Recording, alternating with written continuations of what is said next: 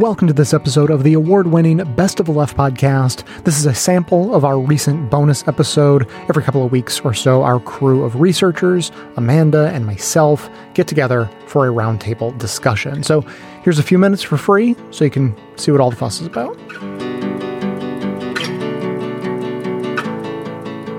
I've always wanted to I've fantasized about asking this question, but I don't know anyone who likes sports. So I may never get this opportunity again.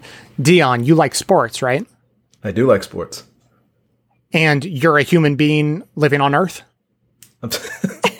Sometimes. Last time we checked. Yeah, okay. So given that information, statistically speaking, I can be pretty confident that your number one favorite sport is soccer. Is that right? No. Okay, then my backup option, and I mean, if it's not number one, it's got to be number two. Your favorite sport must be cricket. No.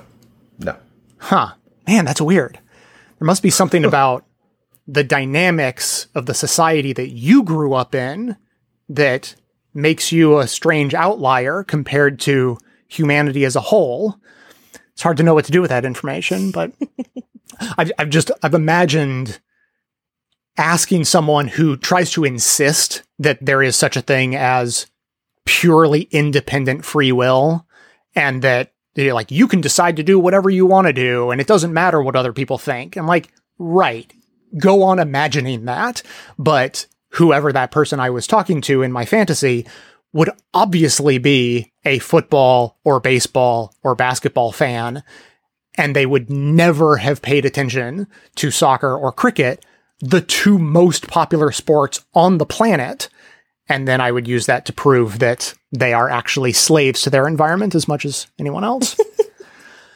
Speaking of being slaves to our environment, this is where I get to the actual topic I wanted to discuss, which is that in an age of COVID, we are all dying from individualism and federalism in America. And it is because so many of us are slaves to our upbringing and the structures of our society and the assumptions that are sort of hammered home for everyone that individualism is part of American culture to the degree that people are naming themselves freedom defenders to protest the wearing of masks or the getting of vaccinations. And pretty much every day we can read a story about not just an individual, but like a leader of an organization or a conservative talk show host who had railed for months against mask wearing or vaccines, and they're dying by the day. And so just one that I pulled this article was a Texas anti-mask freedom defender, Caleb Wallace, dies of COVID-19 after organizing protests against what he called COVID tyranny, business lockdowns, masks, and vaccinations, and went on to say that 2020 has been one of the worst years for America, and just show me the science that masks work. It's out there. He wasn't willing to see it, and he died because of it. And thousands of people are dying because of, as we've been talking about COVID, there's a lot of talk about misinformation. And the core of what I'm getting at is that this goes way back farther than COVID-specific misinformation. This is like what our country was founded on, and the ideas that have been instilled in us for centuries have contributed to us being wildly open to these ideas of freedom trumping collective safety and health concerns. No pun intended. Yeah. Well. When you brought this subject up and you said we're dying of federalism, I did the nerdy thing, and I need to know the definition of federalism before I start talking about it. So I looked it up. I think this is actually not federalism that we're dying of, or individualism. It's confederalism. It's confederacy. I think this is a theme of the show for a while, is that this isn't the United States of America. This is the Confederate States of America in a lot of senses. There is a federal system for some of the states, and there's a Confederate system for other parts of the states, like the new Texas abortion law. That has no basis in national law. That's just a Texas law. And that's where we're headed if things don't change, where each state where you live is its own little fiefdom, and you are stuck in whatever that little fiefdom decides is the law. There's not going to be a national consensus. The separation happens more and more so that those people that are dying of these kinds of structures of ignorance are dying of those structures of ignorance in separate states that no longer follow any federal rules. Yeah, we are certainly headed that way. It feels like that for sure. Now, Jay, when you say federalism, what were you pointing to? So when I talk about federalism, I haven't even gotten to that idea yet. Moving past the individuals fighting and literally dying for their freedom to not protect themselves or others, there's a story that has been a pet peeve of mine since April 10th, 2020 is probably when I first heard about it. So let me read a few article headlines and maybe tiny excerpts. So April 10th, 2020, Google and Apple, the two companies who make something like 99% of all cell phone operating systems in the world, Google and Apple partner on building COVID-19 contact tracing apps into Android and iOS. Excuse me, I said app, I didn't mean that.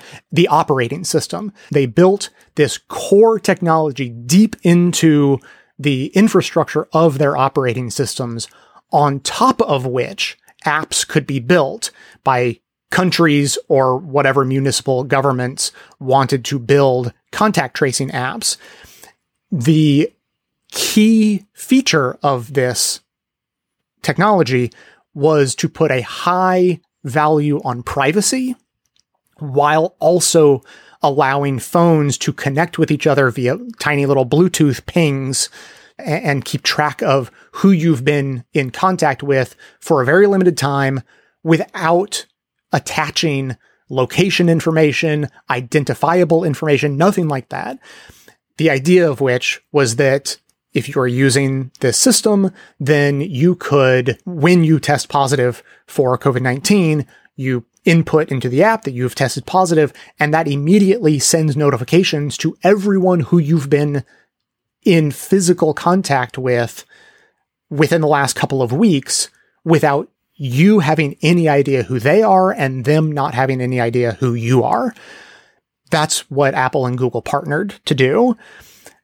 17 days later, April 27th, 2020, Germany, who had initially planned a contact tracing app using a different structure, U-turned and said that they were going to go with the Apple and Google approach because it was better than the rival system.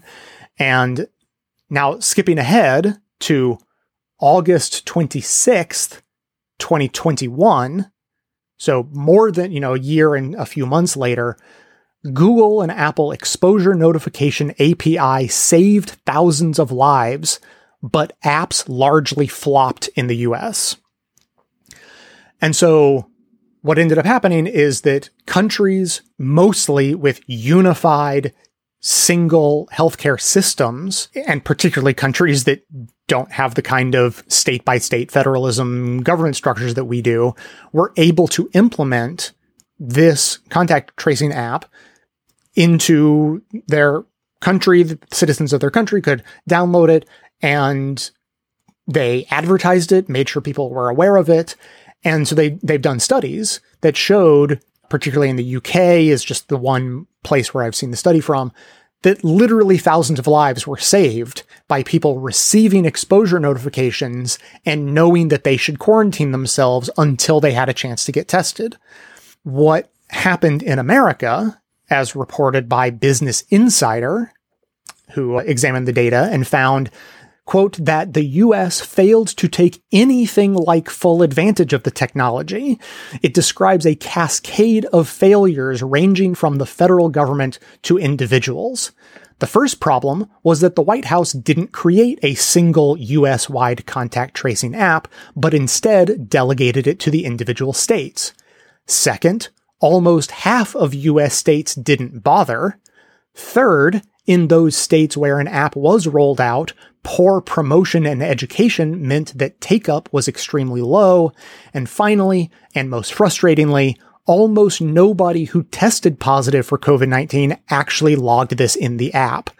This contrasts with more than 40% of infections in the UK being logged in the NHS app. I think they estimated that something like 2% of people in the US who got COVID logged it into the app, 40% in the UK.